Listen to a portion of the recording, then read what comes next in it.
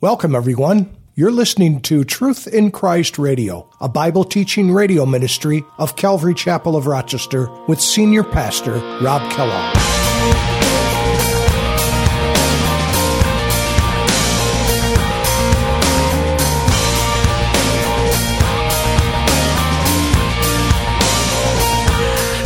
But notice in verse 6, "Then I saw another angel flying in the midst of heaven, having the everlasting gospel to preach to those who dwell on the earth." To those who dwell on the earth.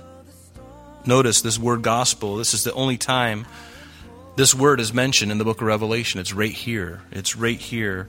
This word preach actually it's the word evangelizo, which is where we get our word evangelization or evangelical. Singing your praise, how can I ever say enough? How amazing is your love? How can I keep from shouting your name? I know I am loved by the King, and it makes my heart wanna sing.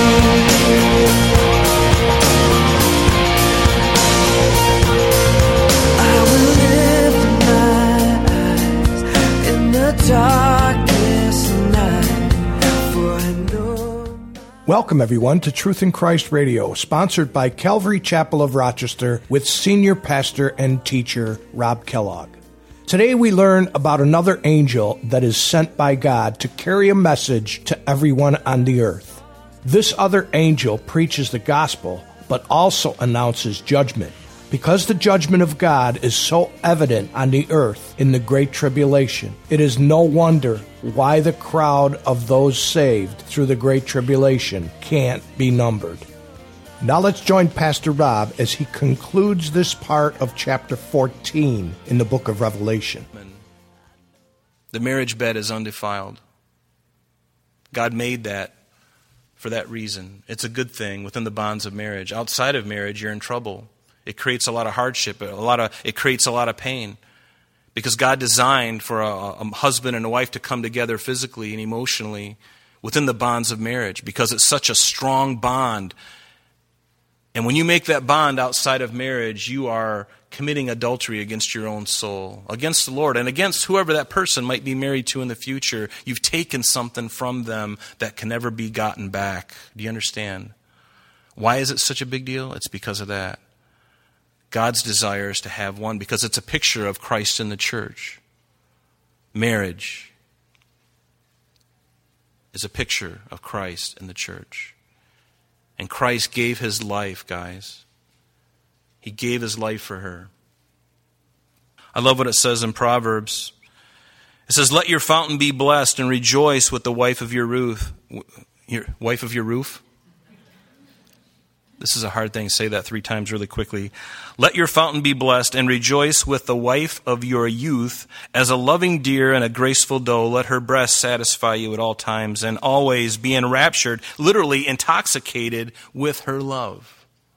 That's the secret. Drink water of your own cisterns.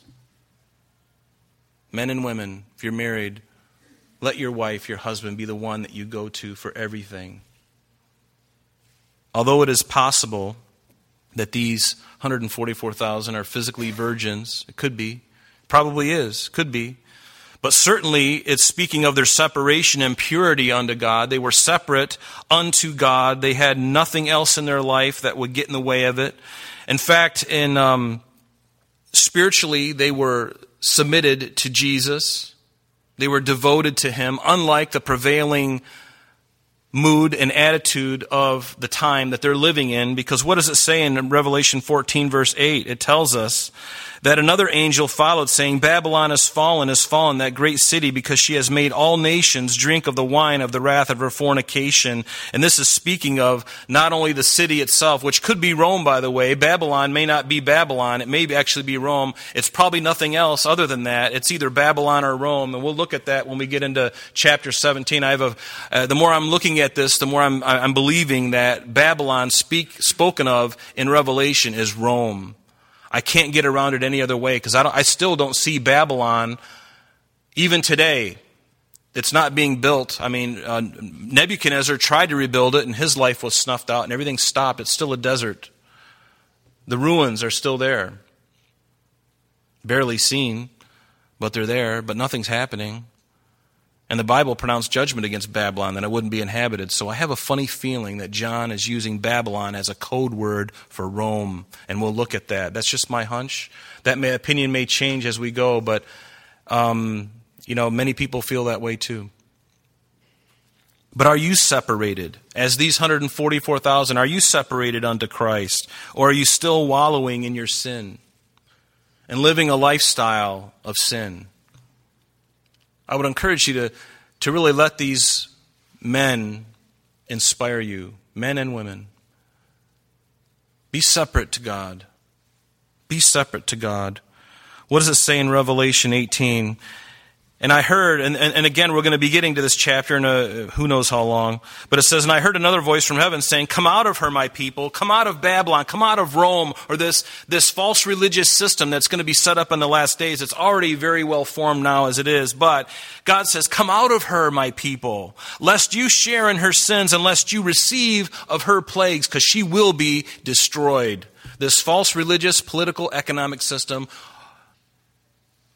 that signifies Babylon or Rome is going to be destroyed. It's going to be destroyed. And notice in verse 5, and in their mouth was found no deceit, for they were without fault before the throne of God. Without fault before the throne of God. Notice they weren't sinless, but they were without fault. Do you know the difference? Paul was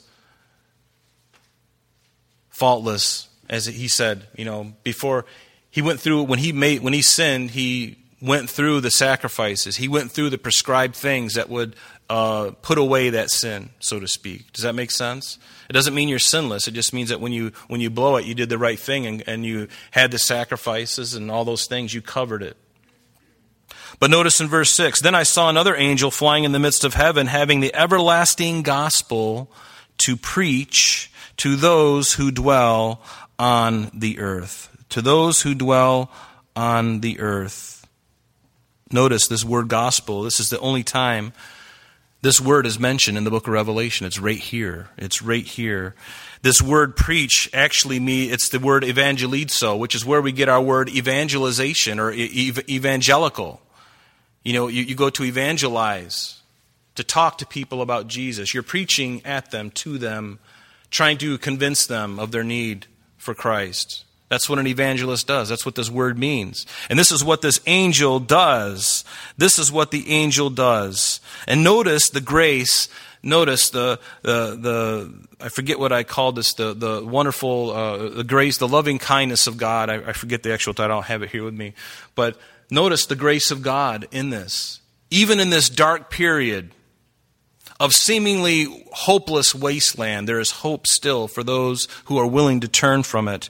Willing to turn from it. What does it say in 2 Peter? The Lord is not slack concerning his promise, as some count slackness, but he's long-suffering. He's patient toward us, not willing that any should perish, but that all should come to repentance. Even here in the tribulation period, as we get closer to the end of it, God is still throwing out the bait and seeing who's going to bite. He's throwing out the spinner, seeing who's going to take it, right? What does it say in Ezekiel?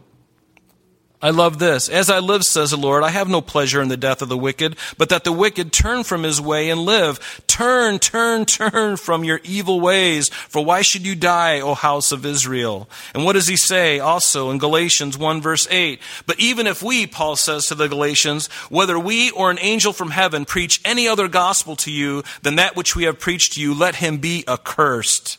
And what is this angel preaching to the world at this horrible time in history?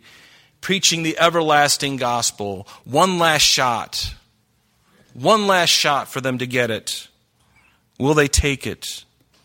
What did Jesus say in Matthew 24? This gospel of the kingdom will be preached in all the world as a witness to all nations, and then the end will come. Are you talking to people about Jesus? It's so easy to get into a comfortable kind of thing where we just kind of We have our routine, and there's no more any zeal, there's no more hunger, no more desire for the lost. And when a church loses that perspective of that there are lost people that need to be saved, folks, that's a really bad place for us to be. That means that something has happened to us. And it's not something that God is going to condemn us for. But it breaks his heart. Because if my heart is not desiring to tell people about Christ, and if I no longer want to do it, is it easy to witness to people and to tell people about Jesus? It's not easy, is it? How do you start up the conversation? Usually that's the hard thing. It's so nice when it happens just kind of naturally. You know, somebody comes up to you and says, "Hey, I want to receive Christ." Well, great. Let me pray for you, you know. But what if you're sitting in an office? I remember in 9/11. No, it was 9/11. I had an appointment, and I'm sitting there in the waiting room, and I'll never forget this.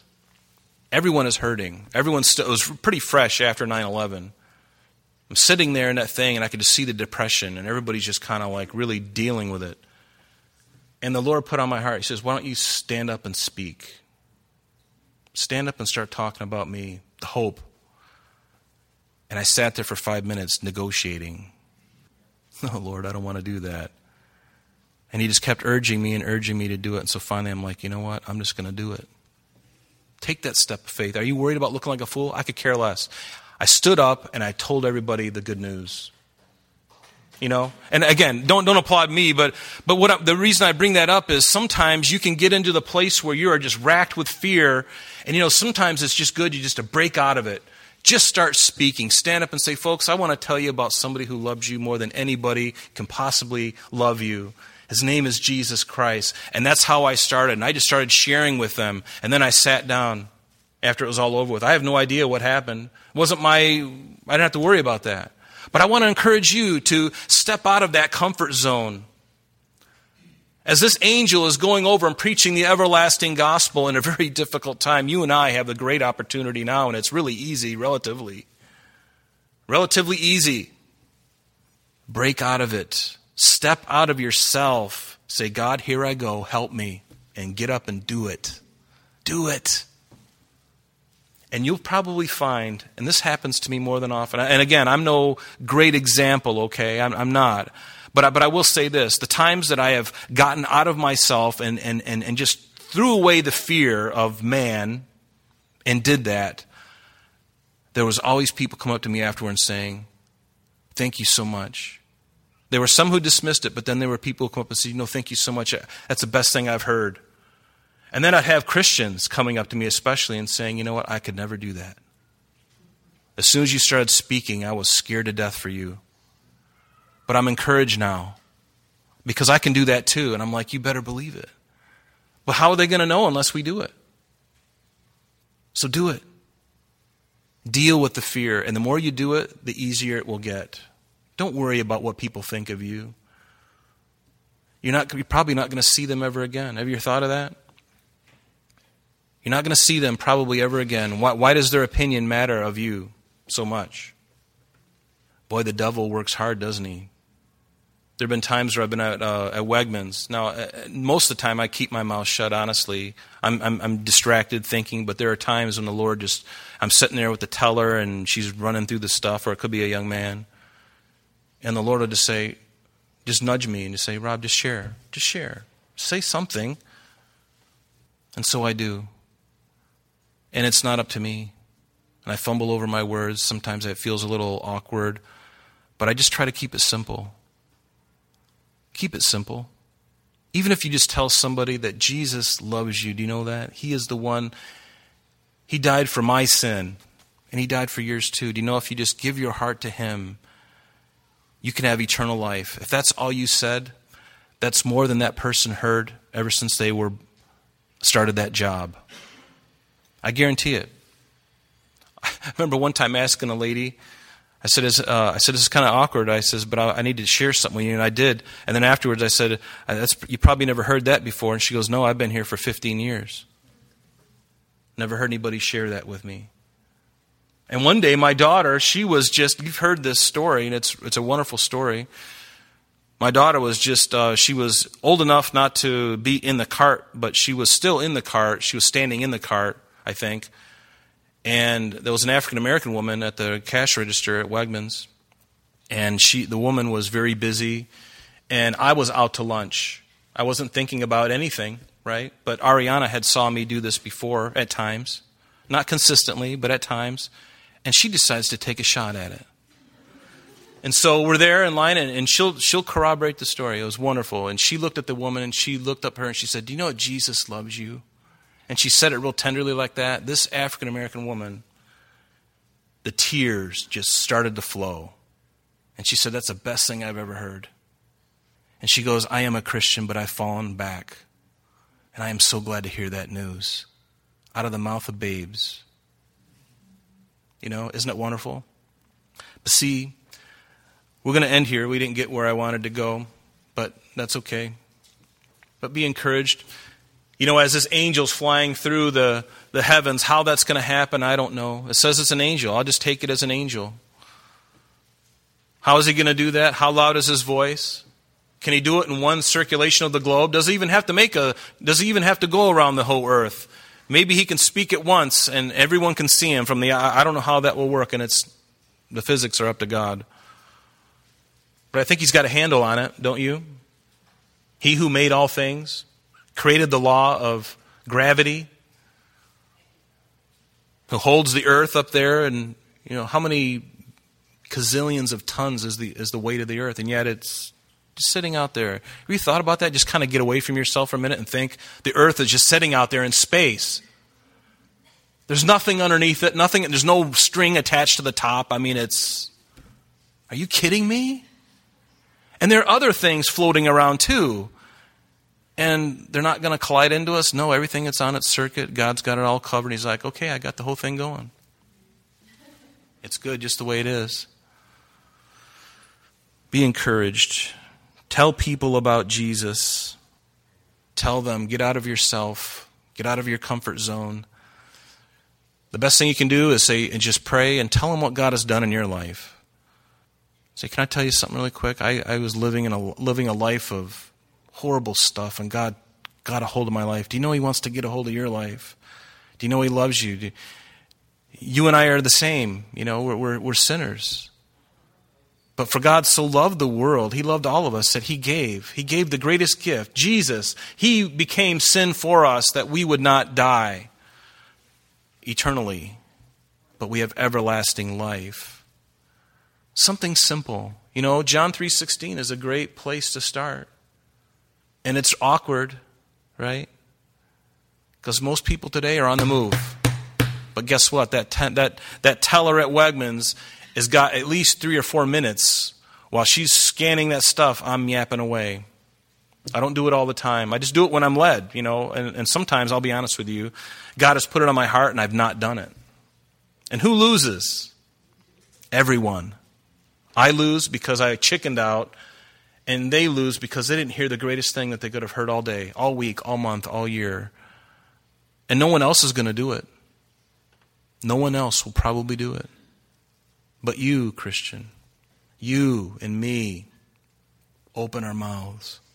Open our mouths, open our hearts. Lord, give us a hunger. Give us a burden for the lost again. And give us wisdom about how to reach this area around us. All around this church, there's so many subdivisions and roads and houses. And last summer, we went and visited some of those. I'd love to do that again. Give us wisdom and understanding, how to reach them, what to say, how to say it. What can we do to make it not watered down, but give us creativity. Help us to show them that we really love them. We're not here to put a notch on our belt so we can have some kind of spiritual pride in what we've done. Believe me, there's been enough of that. There's a point when you get old enough in the Lord, you're like, you know what, I could care less about any of that. I just want to be real. I want to be genuine. I want to do what I'm supposed to be doing. I'm not doing it for the church. I'm not doing it for anybody. I'm doing it for Him because they need to hear what I have taken into my heart and has changed my life. They need that too. They need it. And what a great time now. They need it more than ever because suicide and alcoholism and adultery and all this stuff is going through the roof. The statistics are going way through the roof, more than COVID-19 is. Going right through the roof because of all the stuff. People are hurting. We got a great time right now. There's a harvest that is just white right now. This is probably the greatest evangelical time in our history. And if we miss it, that's going to be a hard thing to swallow, isn't it? God is not angry with you, but will you take the challenge this week? Do something, There's all kinds of stuff you can break the ice, Think about it ahead of time and then pray and then just be led by the Spirit of God. But for heaven's sake, share your faith. Share it with your family. And do it in love. Don't condemn. Amen? Let's stand. Father, we come before you, and Lord, as we consider this chapter, really hadn't anticipated going here too much. But Lord, it's your business. Lord, we pray that, Lord, you would give us a greater fear of you, and not a fear that is afraid and scared in a sense, but a holy reverence, Lord, for you. Lord, that there be nothing that would keep us back from sharing the truth of Jesus Christ, the fact that we have sinned against a holy God, and the fact that we do deserve to go to hell, but you have paid the price for us. Lord, help us to always share those things, Lord, the good news, the gospel, the everlasting gospel. Lord, give us that favor, give us that grace. Fill us with your Spirit. Lord, baptize us by your Spirit every single day, as often as you will, even when we are not aware of it, Lord. You do the work in us and help us just simply to open our mouth. Open our mouths, God. And Lord, before you open our mouth, open our hearts. Open my heart, God, that I would never shrink back again when you urge me to share something. Lord, help me not to dismiss it and just think, well, it's just my own voice in my head saying, do this. Lord, help me to step out in faith and just do it and notice that it was from you all along and I just second-guessed you. I doubted you. Lord, help us to do that. And Lord, help us not to be condemned. Your love for us is great, Lord. We're going to heaven. We are going to heaven. If we are a believer in you, Lord, that's a done deal. But Lord, help us, because Lord, there's nothing truly greater than to share that truth with somebody and the lights come on. And Lord, how many times will we have to share it before the light does come on? Probably for every time we get a compliment or somebody says that was a blessing, I was so glad to hear it. How many times will we share that before there's finally a tear, Lord? Probably many. But Lord, help us to never shrink back. Help us to continue being a part of that great commission that you told us before you ascended on high. To go into all the world and make disciples, baptizing them in the name of the Father, the Son, and the Holy Spirit. And lo, I am with you always, even to the end of the age. Lord, give us that unction again and stir the church here and the church in this county, the church in this state, the church in this country, and the church in this world. Stir us again, Lord. We ask it in Jesus' name. I'm sorry, that's all the time we have for today, but please join us next time as Pastor Rob continues our journey through the book of Revelation.